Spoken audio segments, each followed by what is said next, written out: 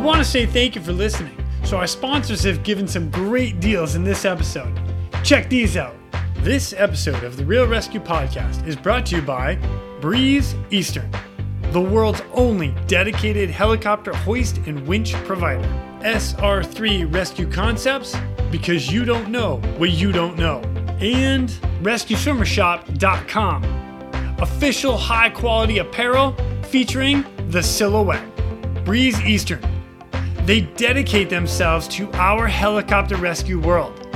Since the very first helicopter rescue in November of 1945, Breeze Eastern has designed and manufactured superior rescue hoist solutions.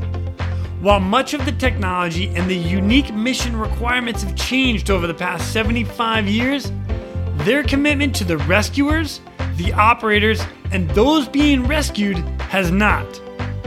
Contact them today by visiting them at breeze-eastern.com.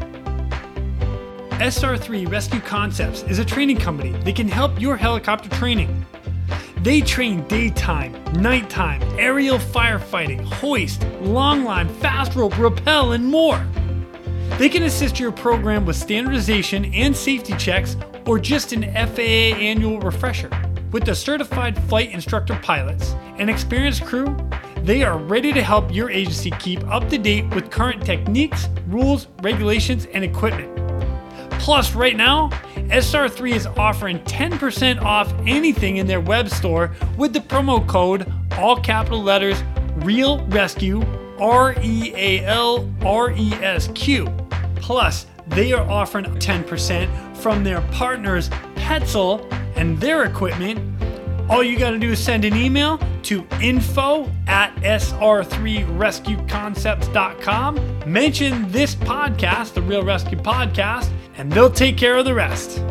15 years ago, photographer and Coast Guard rescue swimmer number 526, Chris Razok, created an iconic photograph. This photograph depicted the silhouette of a helicopter rescue swimmer reaching down for an outstretched hand in need against the American flag backdrop. The image went viral and became a symbol worldwide for the rescue community and the people they help. Its wild popularity inspired Chris to launch RescueSwimmerShop.com, a web store offering official high-quality apparel featuring his evocative image, the silhouette. T-shirts, hats, patches, and stickers featuring the silhouette are available at RescueSwimmerShop.com, including the flagship design, So Others May Live. Follow Chris and his story on Instagram with the handle @RescueSwimmerShop. And if you are a rescue swimmer, support rescue swimmers, or just tell people you are one at the bar, this gear is definitely for you. When you get to the website, RescueSwimmerShop.com, enter the promo code, all lowercase, one word, RESCUE, RESCUE, for 10% off your order.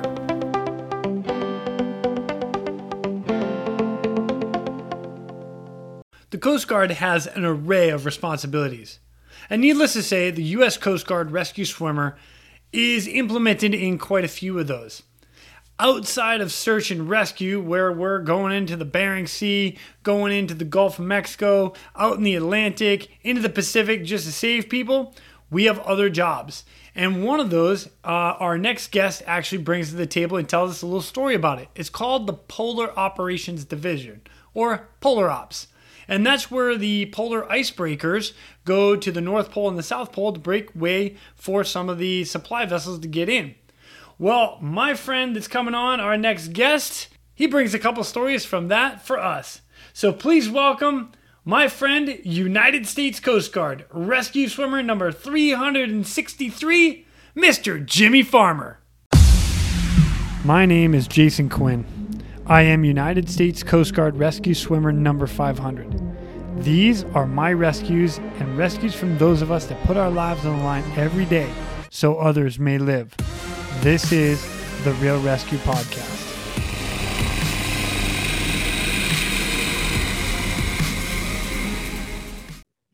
Ladies and gentlemen, welcome back to the Real Rescue Podcast. Today I've got with me, yes, another Coast Guard rescue swimmer. His name is Jimmy Farmer, United States Coast Guard rescue swimmer number 363. What's up, Jimmy? How are you, bud? Good, Jason. How are you, brother? Dude, I am awesome. Thank you so much for coming on. I'm looking forward to hearing some of your killer stories. So this is going to be Hey, fun. thanks for having me. What a privilege, an Yeah. honor.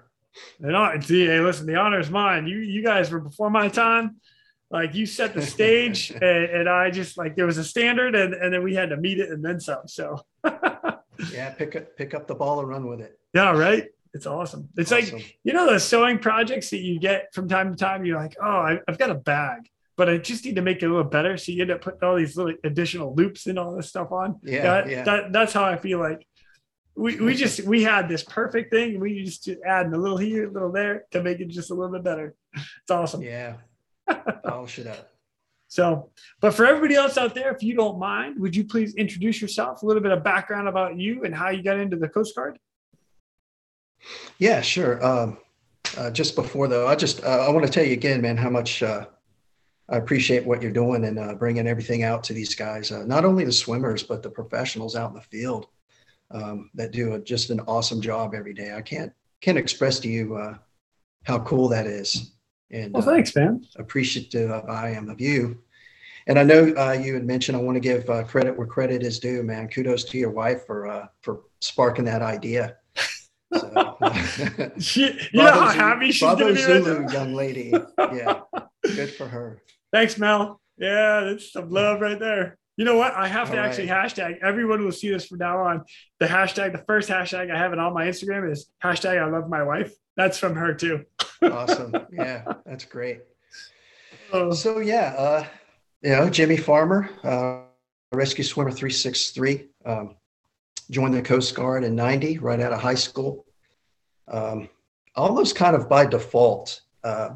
My brother we're very close in age, and he was a senior, or I was a senior in high school. He was already first year in college, and I wanted to go to college, but I wasn't sure really if I was ready or what I wanted to do at that time. So I looked at the service, maybe GI Bill. Parents were already paying for Arthur, and I said, "Well, I'll join the military. Let them pay for it. Do a few years." Um, Wanted to join the Marines. So I'm a big Clint Eastwood fan. So Heartbreak nice. Ridge, I was like, "Yeah, recon." You know. Then I Yeah. said, "Well, those guys shoot back too, so maybe that's not going to be good for me." If I don't get them first, right? So Yeah, yeah. my mom, yeah, my mom actually set a appointment up for the Navy, and went down and talked to him. And I knew I wasn't going to join the Navy. Not that it's a bad outfit, but I didn't want to be out at sea. And so weighed my options and just approached my dad and said, "Hey, I think I might want to do the Coast Guard thing. That you're in the Coast Guard. Why not? I'll give it a shot." So he's like, "Oh, okay. I'll take you down there. We'll go talk to the recruiter." Nice. And Thanks, so Dad. yeah, All right. we went down there, and the recruiter just talked about boats most of the time, and BM and all that good stuff. And my dad was just kind of looking at him like, "What is your deal?" Because he's in his trops, got his wings on, So, medals, all right. So Master Chief.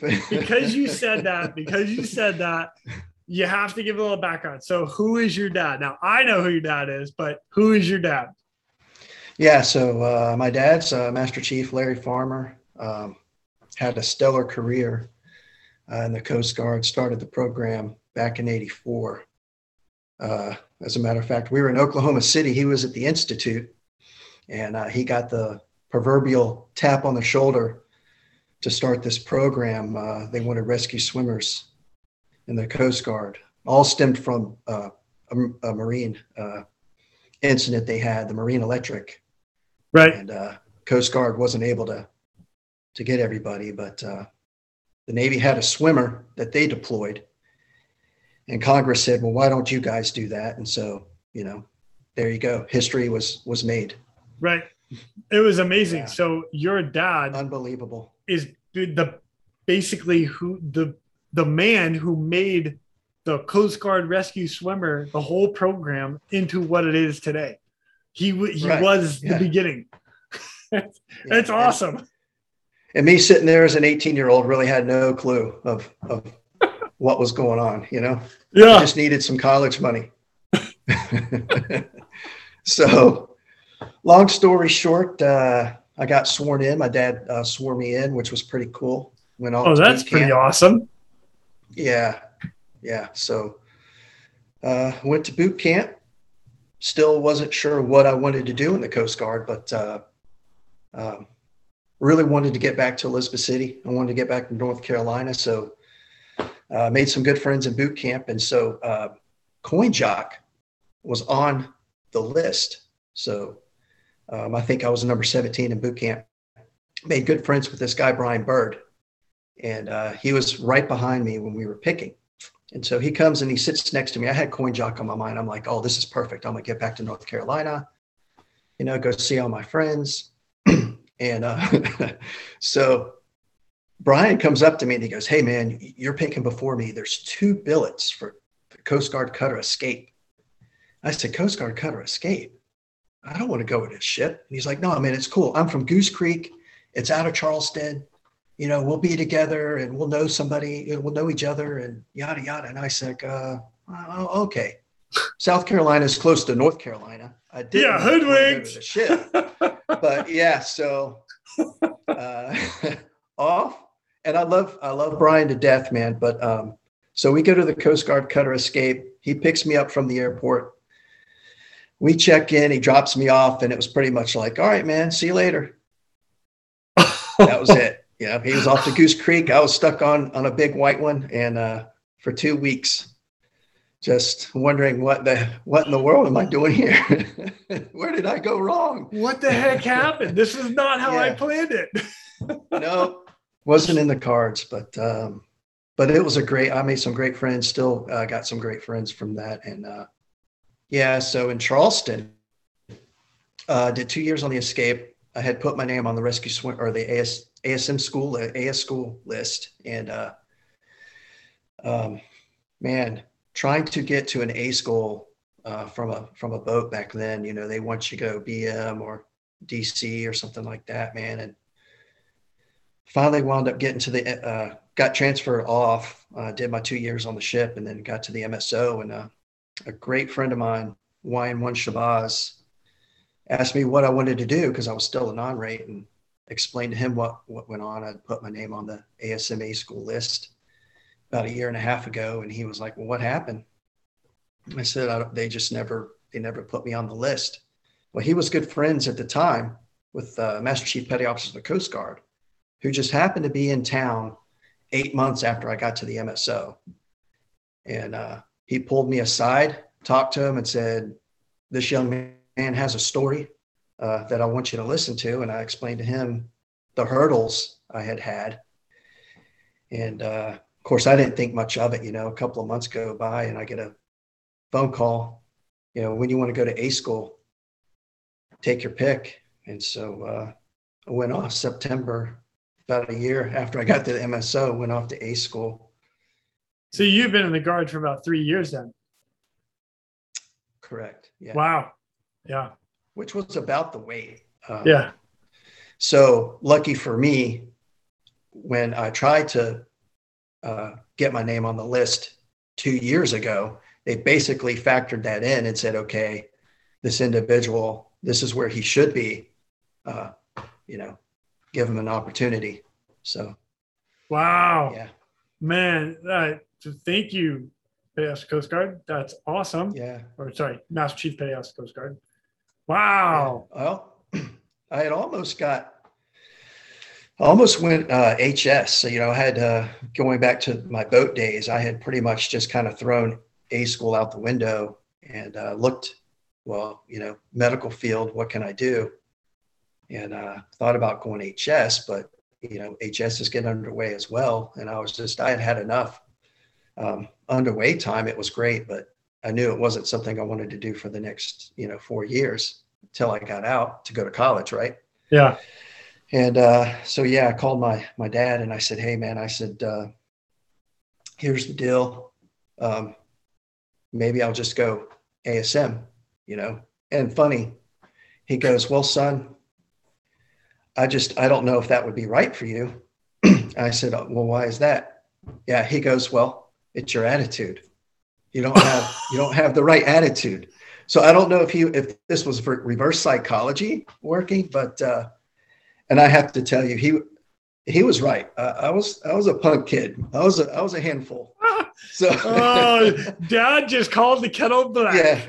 yeah, yeah. So anyway, that was a brief conversation over a payphone on the end of a pier, and so I was having second thoughts, and then but yeah, once I got the phone call to go to A school, I said I'm in. You know, that's what I'll do for a few years anyway. Nice. And 26 years later, yeah.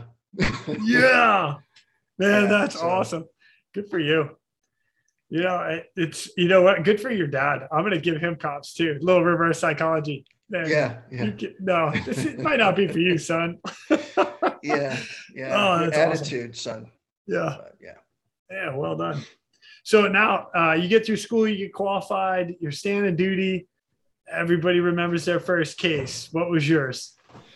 Yeah. So actually, at ATC, we always get searches. You know, whether it's from New Orleans or Corpus Christi, somewhere. You know, if they're done looking, they send us out. But Which that's yeah, ATC Mobile, which Mobile is the basically a correct. big training unit for the Coast Guard for pilots and really pilots. They come down there with just a ton of aircrew. The stand teams out of ATC Mobile. And so Yeah. anyway, So me and three other buddies got stationed there right out of A school. But anyway, so yeah, the first case, like real case, I remember.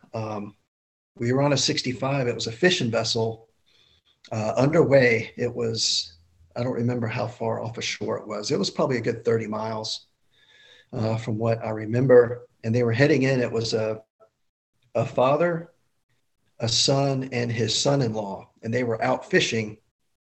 Um, and the father had a heart attack. And so he's heading in as fast as he can. They're doing CPR. And by the time, I think our response time to get out there was something like 30 minutes. It was going to take us 30, 35 minutes to get out there. They had already been doing CPR for 15. So I'm wow. factoring it's going to be almost an hour before I get to this guy. And I'm just like, oh my gosh, you know. So we get out there. He's underway. I mean, he's hauling, but we slow him down. I get hoisted down. I can see him doing CPR. One of the young guys, just he's going to town, man. And this is 35, 40 minutes later. I get down there and I just kind of know right away. I'm like, there's really nothing I'm going to do for this guy. It was horrible, because one is his son and it's his son-in-law, Wow. doing this. And I'm just, yeah, it was bad. So I just immediately, I'm like, we're going to hoist this guy. I told I believe it was his son that was doing CPR. I said, keep doing what you're doing. You're doing a great job. Called up on the radio, told him just to send the litter down and so we can get this guy out of here as fast as we can. That's what we did. Got him up in the helo, which I was lucky. Female flight mech that was on there was an EMT as well. So, Nice. Oh, yeah, major bonus. yeah, it's definitely bonus. So talked with her. We went ahead and just resumed CPR. She maintained the airway, did the breathing for me, and I did chest compressions for about 30 minutes. By the time we got where we were going, we were meeting an ambulance, ALS, on the pier. And the family was there. They were going to meet us there as well as the ALS. And so his daughter was there, like the whole family was there. Holy smoke. So I'm just like, oh gosh, man, So yeah, we landed towards the end of the pier. And the family, I covered him up as best I could to make it just easy for them. I didn't want them to see their dad, just in the condition that he was in. Just kind of had a blanket on him, and passed him off to ALS. They put him in the ambulance as quick as they could. But that was the first real case that I had, and it was an eye opener. And I tell you, man, those when you don't know how much you work until you start doing compressions on an individual. Your adrenaline, Right. Yeah. you're wanting to make a difference, man. Even though I knew that in my mind, the time, I was just like, you just never know. Yeah. Um, but yeah, wow, 30 minutes of CPR of chest compressions. I, yeah, I'm going to give everybody out there a perspective that doesn't do this from a day-to-day basis or ever. But most times, if you're in the hospital scene and you're doing chest compressions, you have a line of like 4 people and you're rotating about every 5 minutes. So for you to sit there and do it for 30 minutes back to land, there's no doubt in my mind you are yeah. dripping sweat, Soaked, just, yeah, soaked. exhausted. Holy cow. Yeah, you're drained. You get back, not only that adrenaline dump, but you've just physically put yourself through so much trying to do something for this guy, for this Yeah. individual. Well, and then you add Yeah, into all the emotions that there's a son, the son-in-law, or yeah, yeah, the son-in-law, and then the daughter and the wife. When you land, holy smoke, you have right. to go through all those wave of emotions. Yeah. So I think a lot Dang, of a lot Jimmy. of us do that. When you're going out, you're like, that's somebody's son, daughter, husband, wife, child, Yeah, and we all have those things. yeah, And so when you go out, man, that's what I think about. I can't speak for everybody, but those are the things I think about. Do I want to be the person that they want out there looking for their family member? And so I always try to better myself, to do a better job, to listen to the guys that were my mentors and like, hey, do this, do that. You should be doing this, just to make myself a better swimmer. Because I want to find that individual. I want to save that individual. I want them to go back home. good for you. So That's all. That's awesome. You guys set that bar really high. So I mean, I try to do the same thing and better myself and train, practice, educate. absolutely, So it it never just goes ends. to It show, never like, ends. started with your dad to that reverse psychology to you trying to better Yeah. yourself, and it has gone across the rate. So fantastic. I love it. So now you were also in New Orleans, which we're going to talk about Yes. kind of a couple of cases there. Where else were you while you were in the guard? So I started off, as I said, in Charleston, Coast Guard Coder Escape, went to the MSO briefly, ATC Mobile.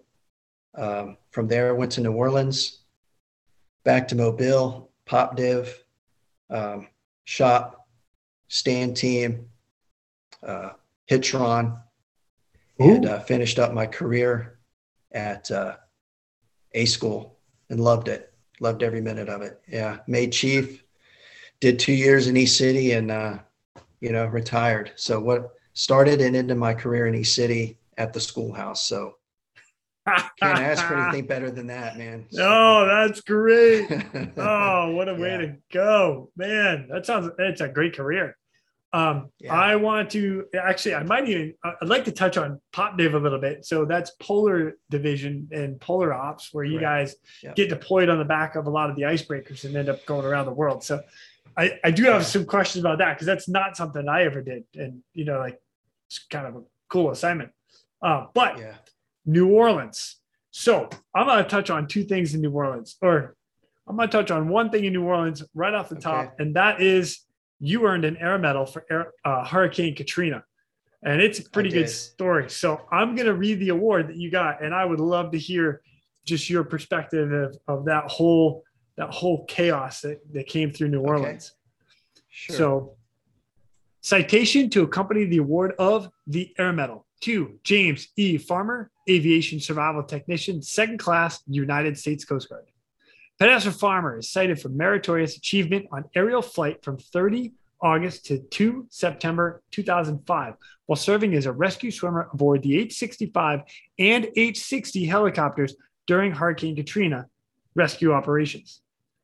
Demonstrating exemplary skill and superlative physical stamina, Petty Officer Farmer participated in repeated rescue missions for over 21 flight hours in the devastated environment. Arriving in New Orleans on the night of 30 August 2005, Petty Officer Farmer was hoisted to a roof on an apartment with 16 desperate survivors. Petty Officer Farmer used great agility to hoist survivors until only 2 elderly women remained, who were trapped inside and unable to reach the roof. Using a small flashlight, Petty Officer Farmer searched and located the women. Displaying great strength, he carried each of the survivors 20 yards through the debris-littered house to reach the balcony in the traditional fireman's carry. Without a sufficient hoisting platform, Petty Officer Farmer kicked down a railing retained by 4-inch bolts and balanced himself on the edge of the unsafe structure. He balanced himself above the toxic waters while simultaneously tending to the trail line during each basket recovery evolution. Returning on 02 September, Petty Officer Farmer deployed to a home containing a trapped double amputee diabetic. Combating skin irritation caused by the toxic water, Petty Officer Farmer displayed exceptional stamina by carrying the survivor over 50 yards through waist-deep water to the only acceptable hoisting area. On the final sortie, following 6 demanding flight hours, Petty Officer Farmer spotted a lone hand waving desperately from the attic vent. Already exhausted, he deployed to the roof and located the survivor, suffering from 5 days of exposure. Mustering his remaining strength, he used an axe to chop a hole through the tile roof and extracted the severely dehydrated survivor. Petty Officer Farmer's actions, skills were instrumental in the rescue of 54 lives. His courage, judgment, and devotion to duty are most heartily commended in keeping with the highest traditions of the United States Coast Guard. Jimmy. Yeah. Dude. That was a lot.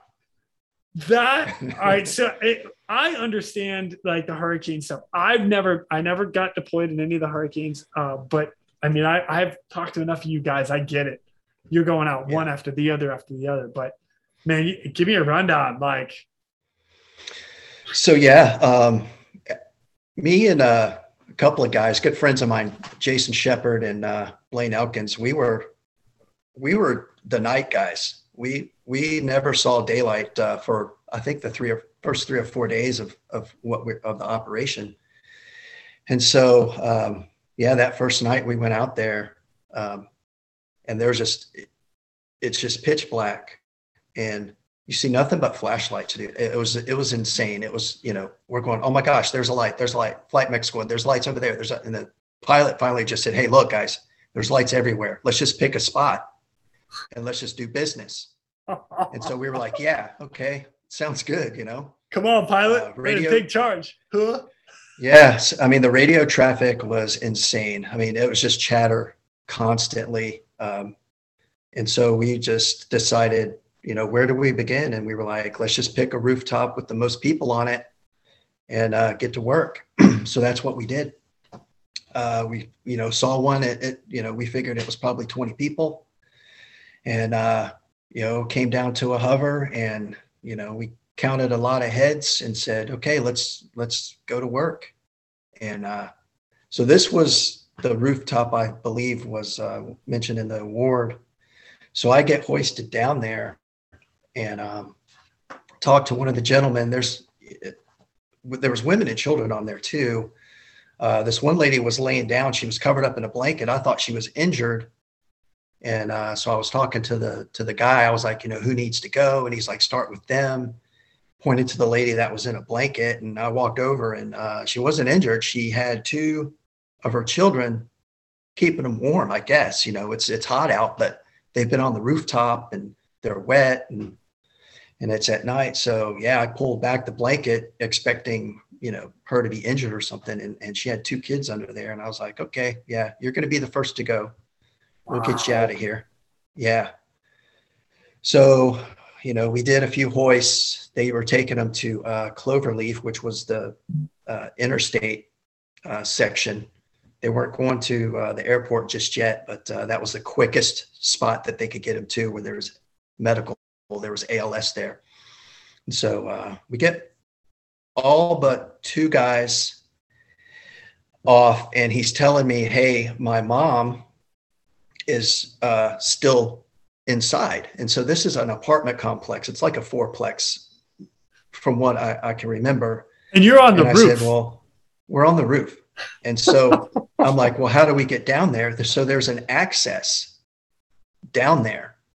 We're on the 2nd floor. Okay. By the way. So I said, well, show me. And so we go down this little hatch where they had come up from and got down to the 2nd floor. And there's a couple holes in the wall because the water has come up, not all the way, but you can see it when we came down and looked down the stairwell, you could see the water. And I'm like, well, I guess we can't go down that way. So we go through this hole in the wall, get to his apartment or his, apartment, and get into the bedroom, and his mom's on the bed. She was bedridden. I'm not sure what all was wrong with her, but he said, she can't walk, she can't walk. We're not going to be able to take her up. So, I'm thinking, oh, wow. Okay. So I look, and there's just a sliding glass. Thank goodness there's a sliding glass door in her bedroom that goes out to this little balcony. Yep. And so I walk out to the balcony and call up to the helo. I said, hey man, here's the deal. We're going to have to hoist her from here. I said,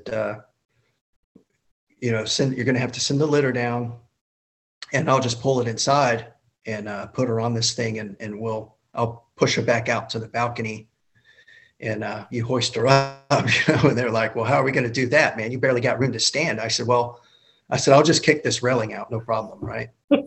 Well, it was a problem. I think I weighed it then. I think I weighed like $160, and so I go to start kicking on this thing, man. And I'm just like, oh my gosh, I might be here a while. And I was, standing up, like trying to kick it down like a door.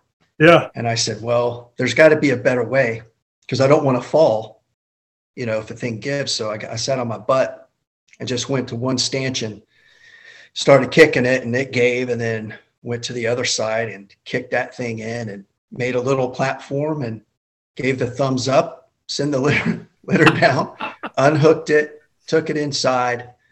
We lifted her up, with the blanket and sat her in the litter and walked her out, and thumbs up, take her away.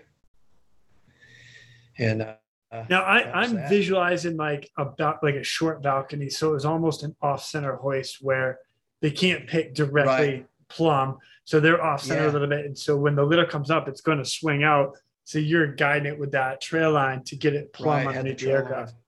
Yeah. And they were offset anyway, because from where we were at, there were spun lines, power lines, trees. I mean, this is like right off the street apartment, so they were offset anyway, because when we were doing our hoists, we were in between trees and power lines and the little apartment.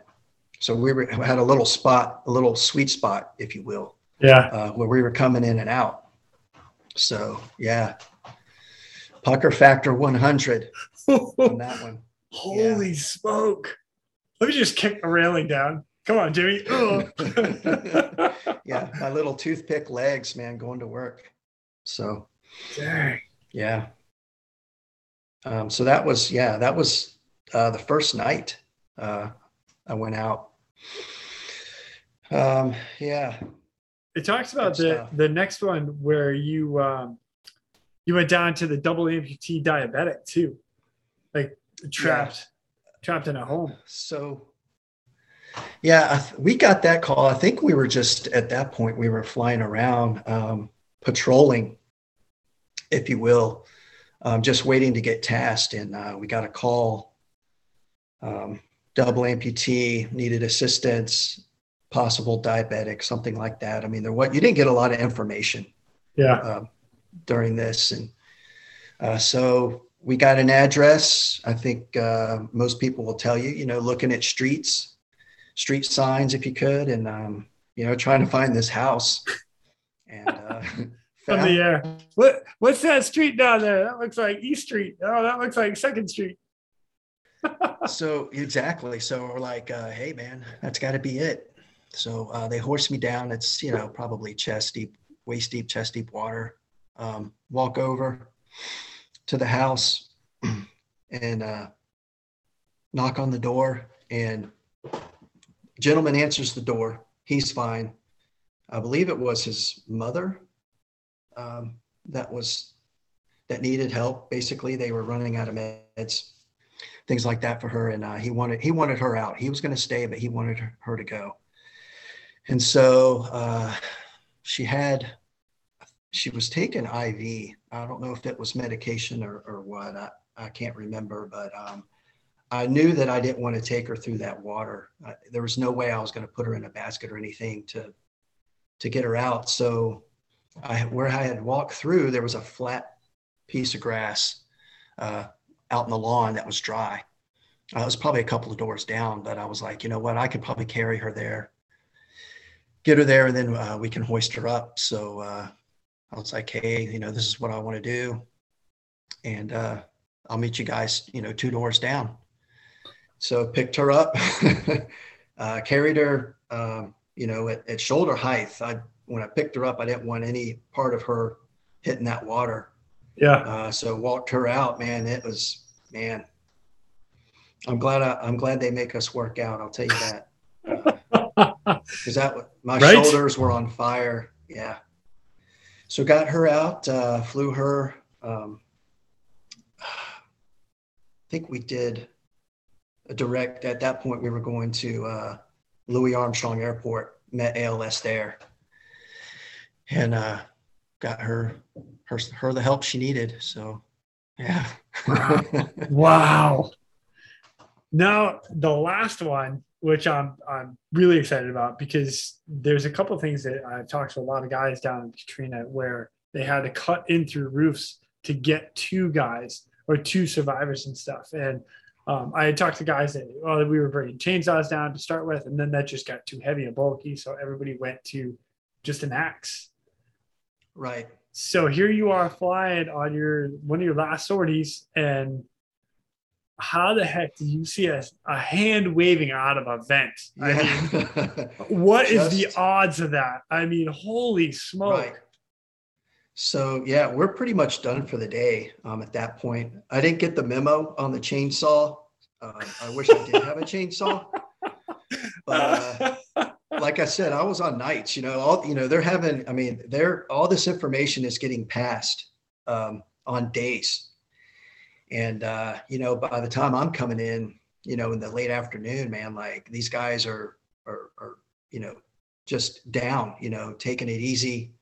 And I'm coming in and I'm flying, I just happened to have a hatchet. I wish it was an axe, a little more leverage, a little more swing. So you have this small little short 1.5 foot hatchet. Right my green helmet bag. I just, for whatever reason, had it in there. And so we're flying, and I'm just kind of skylarking out the window, looking at the houses and the water and just the mess. And we're flying, I don't know, maybe 30 feet, something like that, just to make sure everything's kosher. If we see something, we'll take a look at it. And I'm flying over this house, man, and I see this. I'm like, that's a hand. That's a hand. And so I get on ICS and I said, hey, I think I just saw something, somebody waving, and they're like, they immediately marked the position. We come back around. And so they're looking for somebody. And I said, no, I think it was a hand coming out of the roof, out of a vent. And they're like, are you sure? I'm second guessing. I'm like, am I just nuts? It I've was been a out here too glare. long. Yeah, Yeah. right? Yeah. So sure enough, man, we circle around and get back on our path. And yeah, there it was, hand sticking out of that vent. And they're like, okay, it's like, how are we going to get to this guy? Because it was, you could tell it was probably up to the attic, 1-story house, but the water line was up past the window. So I'm like, well, I could probably rip that vent off and we could make a hole and I could get him out of there. No problem. Right. So yeah, they hoist me down. I got my hatchet and I'm like, I'm going to cut through this thing like butter. Man. Oh my gosh. Yeah, that was work. It probably took me, I'd say 15 minutes. There was a couple of times I had to stop. I was just exhausted trying to cut through this route. Oh my gosh, man. Yeah. Finally made a hole big enough where I could see down in, talk to the guy. I was like, hey, is it just you?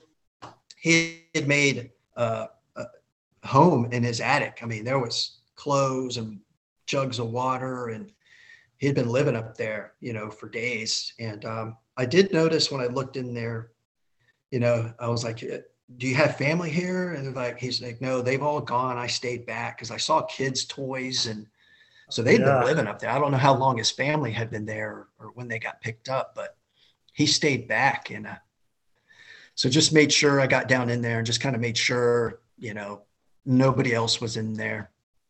And yeah, hoisted them up. And of course, I have to say this, a lesson learned: don't ever let a severely dehydrated individual chug 2 bottles of water because it'll go right through them. Um, it was about a 20-minute flight back. Yeah. And when that water hit him, man, it went in one end and came out the other. Like it was Oh, horrible. Yeah. oh, in the aircraft. So yeah, yeah. Oh, And I felt bad for oh, him. I'm like, this guy survived 5 days, and I just let him consume all this water. Of course, I didn't know it. I didn't know it. yeah. I'm like, here, man, take as much water as you can. But yeah, anyway, Lesson learned for everybody out there. somebody can put that in their book. Yeah, Yeah, yeah. sips. Let him sip water. Don't Yeah. let him chug it. Jeez. Anyway, so yeah, I got done with that. It's probably 90. We dropped him off at New Orleans. They had finally, that was kind of a hub. Um, Air Station New Orleans. So we dropped him off there and they took him off. And next 30 minutes, I cleaned up the helo and sweating my Ugh. butt off in 100-degree heat on the tarmac. So, Yeah, but you know what, man? He got back to his family. So it's all good. that's awesome. Man, wow. All to see a hand through a Yeah. vent. That is crazy. Good times, Jason. Good times. Well done, sir. Well done.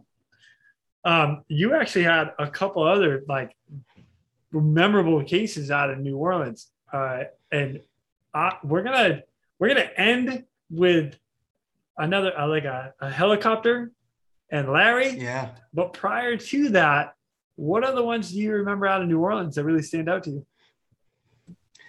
Um, gosh. Well, that one particular, that was a good case. And like I said, we'll talk more about that. But I had one, there was a jackup rig. And for those that might not know, a jackup rig is basically just a platform uh, it's a boat. It's got these long pilings that they drive down to a spot and they work. They just jack them up and out in the ocean, and these guys work off of them. And so we get a call, jackup rig collapsed. Good buddy of mine, I believe, Brett Fogel. I think he was the other Brett guy. Fogel. Love Brett. Yeah, stellar guy, man. Yeah. Love that guy. Yeah. I got to serve with him at the A school on my way out. So he was an instructor there. So yeah, that was really cool. Excellent. Anyway, so I'm a second class. He's a young buck. And I was first on scene, and there's all these good SAMs. There's all these good Samaritans picking these people up out of the water. I think it was something like 18 individuals or something like that had gone in. And there was this, I guess, a crew boat or whatever that had picked almost all of them up, and they were all on the back of this thing. So they hoist me down. And it's kind of like triage at this point, because it's just nutty. It's probably a 30 or 40-foot long boat, and it's got this huge fantail. So I go down there and I'm just kind of like, hey, who needs to go now? Who needs to go now? And they point over to this guy, and it just, the people separate like a sea of people. They just kind of get out of the way as I'm walking, and this guy's just laying face down on this raft. And I'm like, oh my gosh, I'm thinking, is he dead? They're like, no, he's fine. He's just, it was the position of comfort for him. And so I'm like, well, we gotta, let's get him over so I can assess him and see what's going on. Is he breathing? Whatever. So roll this guy over, man. God bless him. When I rolled him over, he had this gauze on his face. Rolled him over, lifted up the gauze to see what was going on, because airway. I want to make sure this guy's all right, man. And his chin had split. He had hit the railing, had split. And so it just filleted. And I was like, oh, okay. So that's why that's there. Ouch. And I just quickly looked at him, looked at his chest. He was breathing. And I'm like, yeah, we got to get this guy out of here. So called up and said, hey, send the litter down. We're going to get this guy out of here as soon as we can. And so it was about a 10-minute flight to where we were taking these individuals if anybody was hurt. Again, it was just an ambulance on a parking lot. And so I get this guy up in the helo, and obviously he can't talk. So I tell him, hey, if blink your eyes once for yes, blink your eyes twice for no. Don't try to speak. I'm gonna take a look and see where you're hurt. And so, I'm just kind of doing my assessment, going down his limbs, cutting his work pants and shirt. And it looked like he definitely had a fractured femur. Couldn't tell if the other one was. So when I cut his pants, I was just like, oh, geez, and now He's I'm thinking, in bad okay, shape. Yeah, he was bad. And the guy never moaned, yelled in pain. He just was looking at me like, hey, man, do what you got to do, because the whole time I'm just kind of looking at his face, when I'm checking his extremities to see him wince or anything. And he just kind of was like, do what you got to do, man, and holy cow. So yeah, I'm thinking, should I try to pull traction on this guy? I got 5 minutes left in flight, and I'm like, or let ALS handle it. Let them get the drugs in them. So he, do what they do best, right? So I'm like, yeah, that's probably the best thing to do. And so I just got some oxygen on him off to the side on his nose so he can just kind of relax and calm down. And yeah, that was nuts. I'm not sure what Brett did. By the time we got back, we offloaded him and got back. It was, every, small boat in the area was transporting everybody else. But yeah. And nothing, I think, we talked earlier, man, we were doing stuff, if you would have done that, I think anywhere else, you're talking, maybe a air medal or something like that. But you got back to New Orleans, it was just like another day. We were constantly doing that stuff. Me, Brett Fogel, Jay Lyon, Ian Powell, Matt Thiessen, Max Smita. Gosh, man, good group of guys. We were turning, yeah. Were you down with Labo as well, Brian Lobenstein? No, just missed him. I know he was in. I think it was at Mobile as well, but it seemed like we just missed each other. Right on those two stations. But, he talks about it as well. Just New Orleans being straight out. So busiest air station at the time, man. Like it was nuts. I would walk in. It's funny. We had a chief there. Lou Britt, who was an instructor at A school that I knew, and he was the chief there. And I'd come in, he's like, I know you're bagged, go home. That's, if you had duty, you were getting bagged. Like there was no questions. You just kind of went home. So bags, for anybody that doesn't know, is basically we fly for 6 hours flight time, Right. and then the Coast Guard says, okay, you have met your max flight time for the day. You're done for the next at least 10 hours. But so we call it, yeah, you're in the bag. Now, there's variables that you can do around it. So let's say you fly for 5 hours or 5.5, you refuel, you go back out until 7 hours or whatever. But when you land, you're now in the bag and you're not allowed to fly again without command approval. And it's a whole bunch of hoops you got to jump through. So to bag out back to home plate. Yeah. And that's why actually New Orleans has, so you have your ready swimmer and then you have somebody that's on backup. They're at home, but they're on backup, right. So you're like half on duty. So. Right. Yeah. And what a great station, man. I had a blast 4 years in New Orleans. We had such a great crew, Yeah. The guys I mentioned, John Green was first class, Lance Kerr, just stellar. Tom Hickey, a lot of Hickey stories. But, God bless Tom, man. Gosh. Anyway. Oh, those that know Tom, those that know Tom always have. You can always share at least one. I'm not opposed to it. So I briefly met Tom in A school, and he was gung ho, man. Like just you were like, okay, yeah, dude, settle down, go find your corner, calm down. And so I next ran into him. I was had just gotten to ATC Mobile. Of course, we didn't stand duty, swimmer duty. We stood duty in fueled Falcons. That was the ready plane. And New Orleans would come over and they would do fuel hops. If they were out doing a search in Mobile Bay, seriously, we'd have to fuel their bird. And Tom Hickey was one of them. And so I go out there. He didn't recognize me. And but I recognize him right off the bat.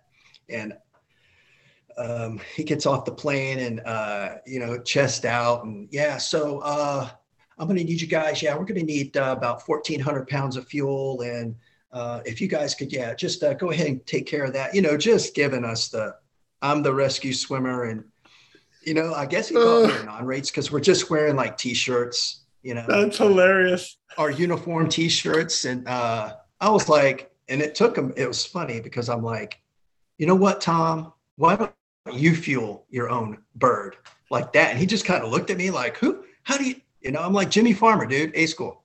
Oh, hey. And then it completely changed, dude. Like, oh, okay. Yeah, give me that fuel hose. I got you. Don't flip that switch for me, man. Oh, gosh. Yeah. Oh, that's hilarious. Anyway. I love it. Yeah. Okay. So one of the other things you did when you were in the Coast Guard outside of New Orleans was POPDIV, Polar Operations Division. So you're on the back of cutters or the icebreakers traveling. Did you like save any penguins? Yeah. So POPDIV, man, I'll tell you, Come on, that was a little bit of a joke there. You know that, right? Hey, well, we had a partner we called Rescue, and it was a penguin. Oh, that's great. Yeah. So POPDIV was awesome. One of the best tours I had, doing a south trip to Antarctica, stopping in Australia. What an amazing job. So anyway, we did a south trip, 2005, to Antarctica. And I'll get to the penguins. So what we do when we first arrive is we set up fuel caches all over Franklin Island and places like this. So, because we're going to be flying scientists around that corral baby penguins and tag them and things like that. So me and I can't think of the guy's name right off the top of my head, but they hoist us down and we wait for them to bring barrels of fuel. Excuse me. And so, we got about an hour in between. And so, we're kind of scoping the land. And I mean, it's Antarctica. And we see this little figure off in the distance, like coming over this, we call them like moon dust and moon rocks, because it's just real dusty. Okay. If it's not ice, it's just crushed dirt. And volcano ash is what it is, because McMurdo in those areas. Anyway, I don't want to get into all that, but so we see this little figure coming, and I'm like, what in the world is that? And the guy that's with me, I wish I could remember his name, but he goes, man, I think it's a penguin. It's like, you think? He's like, oh yeah. So we walk down a bit, and sure enough, it's just one penguin walking. And we're like, oh, that's cool. Take a couple of pictures, walk back to the thing. And we probably walked about maybe 100 yards back to our little camp where we're going to set up the fuel cache. And probably 30 minutes later, man, this penguin just shows up, kind of hangs out with us, just him, or her, I don't know, him or her, but hangs out. We dubbed him Rescue, and he hung out with us for a little bit and went on his way. So, what's up, penguin? Come on, Rescue. Yeah. I like that. That's hilarious. Yeah. So we did quite a bit of stuff on our journey down there, Jason, but we had an ice liberty. I wanted to mention this. You might find this pretty interesting. So we had ice liberty. Basically, Polar Star pulls up on a plate of ice, moors itself, and everybody gets off and, plays football, explores, play with the penguins, so forth. Wow, cool. So, yeah. So we're down there playing football, and not all the aviators left. A couple of pilots stayed on board. No, for no particular reason. Just, stayed up there and did their thing. They're on the ship. You guys are out messing around. Yeah. It's just that, they got the brow over to the ice. Yep. All's cool. Half the people are down there on the ice. Well, next thing you know, man, you hear people yelling from the bridge of the Polar Star. Well, the ice is breaking that we're on. The ship is breaking the ice, the weight, causing it to crack on the ice that we're on. So I'm thinking, oh, this is not good. Yeah. So they start, everybody, they're trying to direct us away from the crack. They back off and they're trying to reposition themselves. Well, the whole ship, they're like the whole ship now. Yeah. Oh my gosh. Because the brow has moved away. There's no way for us to get back on at this point. So they're trying to reposition back onto the ice. Well, it keeps cracking. And so they move around. They finally kind of get back up on the ice, drop a ladder down. And of course, the ladder is up to the forecastle. So a couple of individuals climb up, and everybody else is like, no, screw that. We're not climbing this thing. And so the whole time they're moving forward, I believe, trying to stay up on the ice. Eventually, you could see the crack on the whole ice shelf, and they're like, how are we gonna continue to do this? And so we're stuck on an iceberg, basically, right? This platform, and you hear ready helo on the line. And so I'm like, oh my gosh. So me and Sean Collins, one of my good friends, he was the flight mech on deployment with me. We're basically just corralling everybody, like picking a good spot, for the helo to come in and get us off, man. So, and there's videos somewhere. Somebody videoed it from the ship. which is pretty cool. But yeah, you just see the 65 just hopping off the back of the the Polar Star coming and getting us, and me and Sean were, the last two to get off. But I was just like, oh my gosh, man, well, this is nuts. So yeah, good times. You know what? For the record, you can say you were not officially saved. You were merely getting everybody else saved. Yeah. Part of the coordination of the rescue. Absolutely. That's right. Right. You just so happened to be on scene when it happened. Yeah. Right. Just wow. Worked out that way. Oh, that's hilarious. Yeah. Dude, good time. Yeah. Coast Guard's fun times, man. That's hilarious. Yeah. I love that. Nice.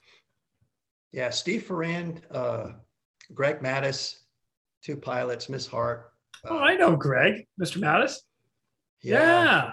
Awesome. I mean, what a great crew we had for that deployment, that South trip. That was unbelievable. Now, how long you guys usually gone for that? Is that 6 months or 6 months? Yeah. Okay. That's what I thought. Yeah, you go out to basically you ship everything out to the West Coast, to Seattle, and you fly out there, make way to Hawaii, refuel for a couple of days. 7 days. Yeah. Yes. Fell in love with Hawaii. Good buddy of mine that was out there, Jason Schleen. Love Jason. Let me borrow a surfboard and his vehicle. So that was awesome. Yes, great guy, great family.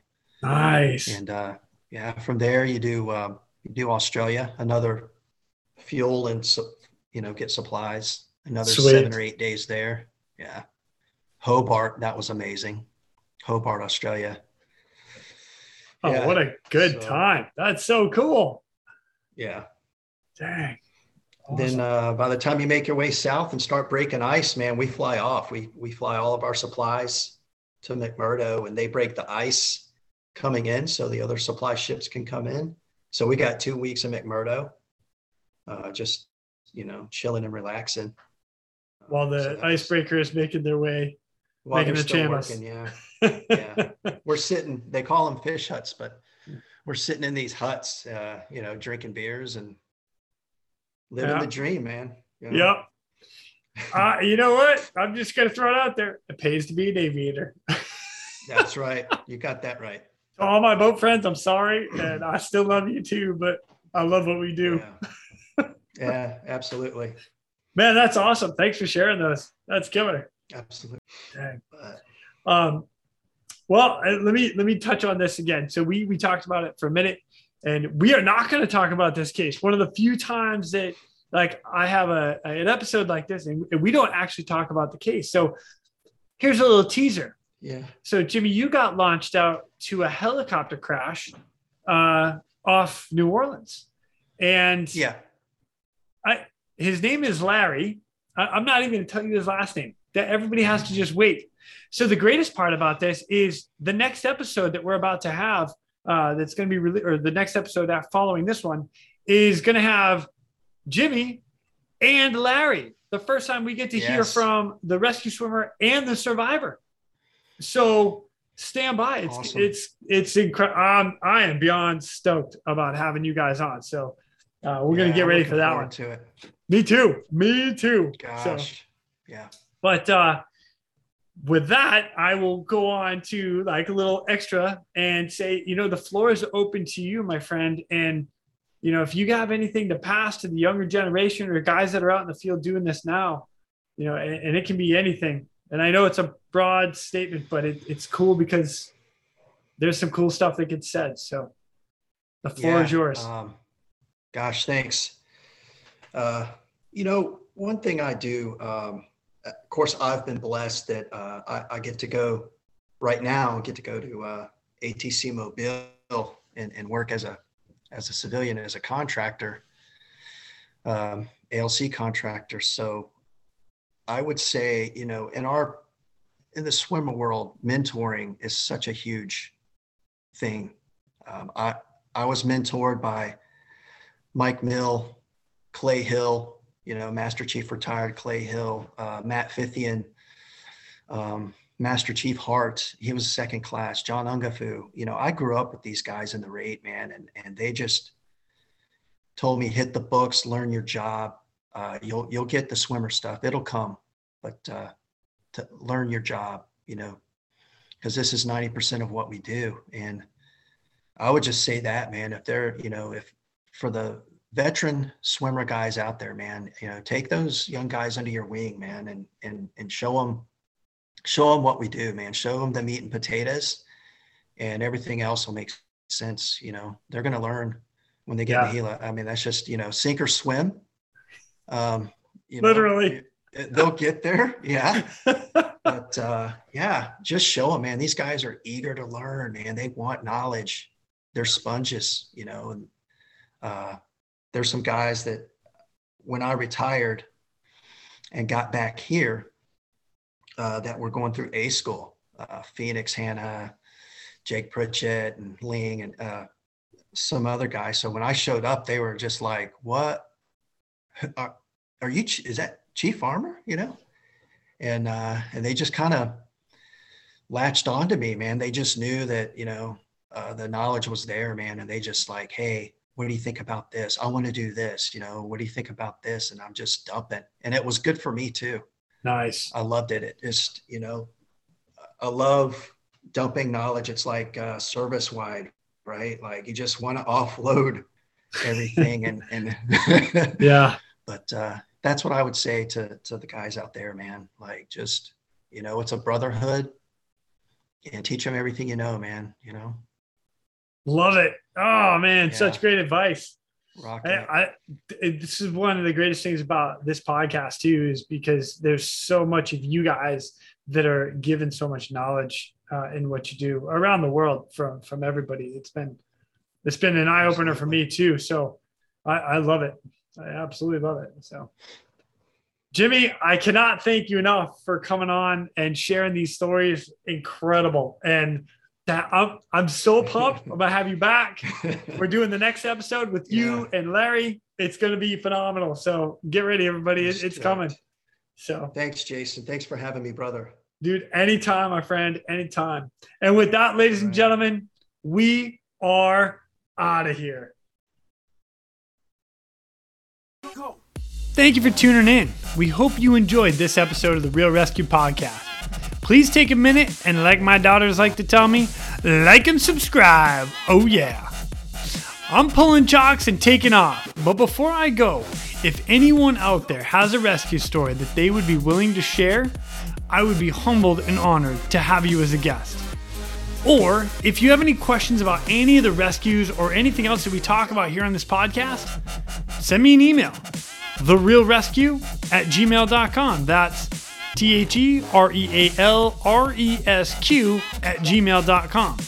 You can also check us out on our Facebook and Instagram page at The Real Rescue. That's at TheRealResq. I also want to give a special thank you to all of you staying on the watch today. Always remember that when that SAR alarm goes off, those in distress are praying for a miracle. They are going to get you. Until next time, fly safe and swim hard.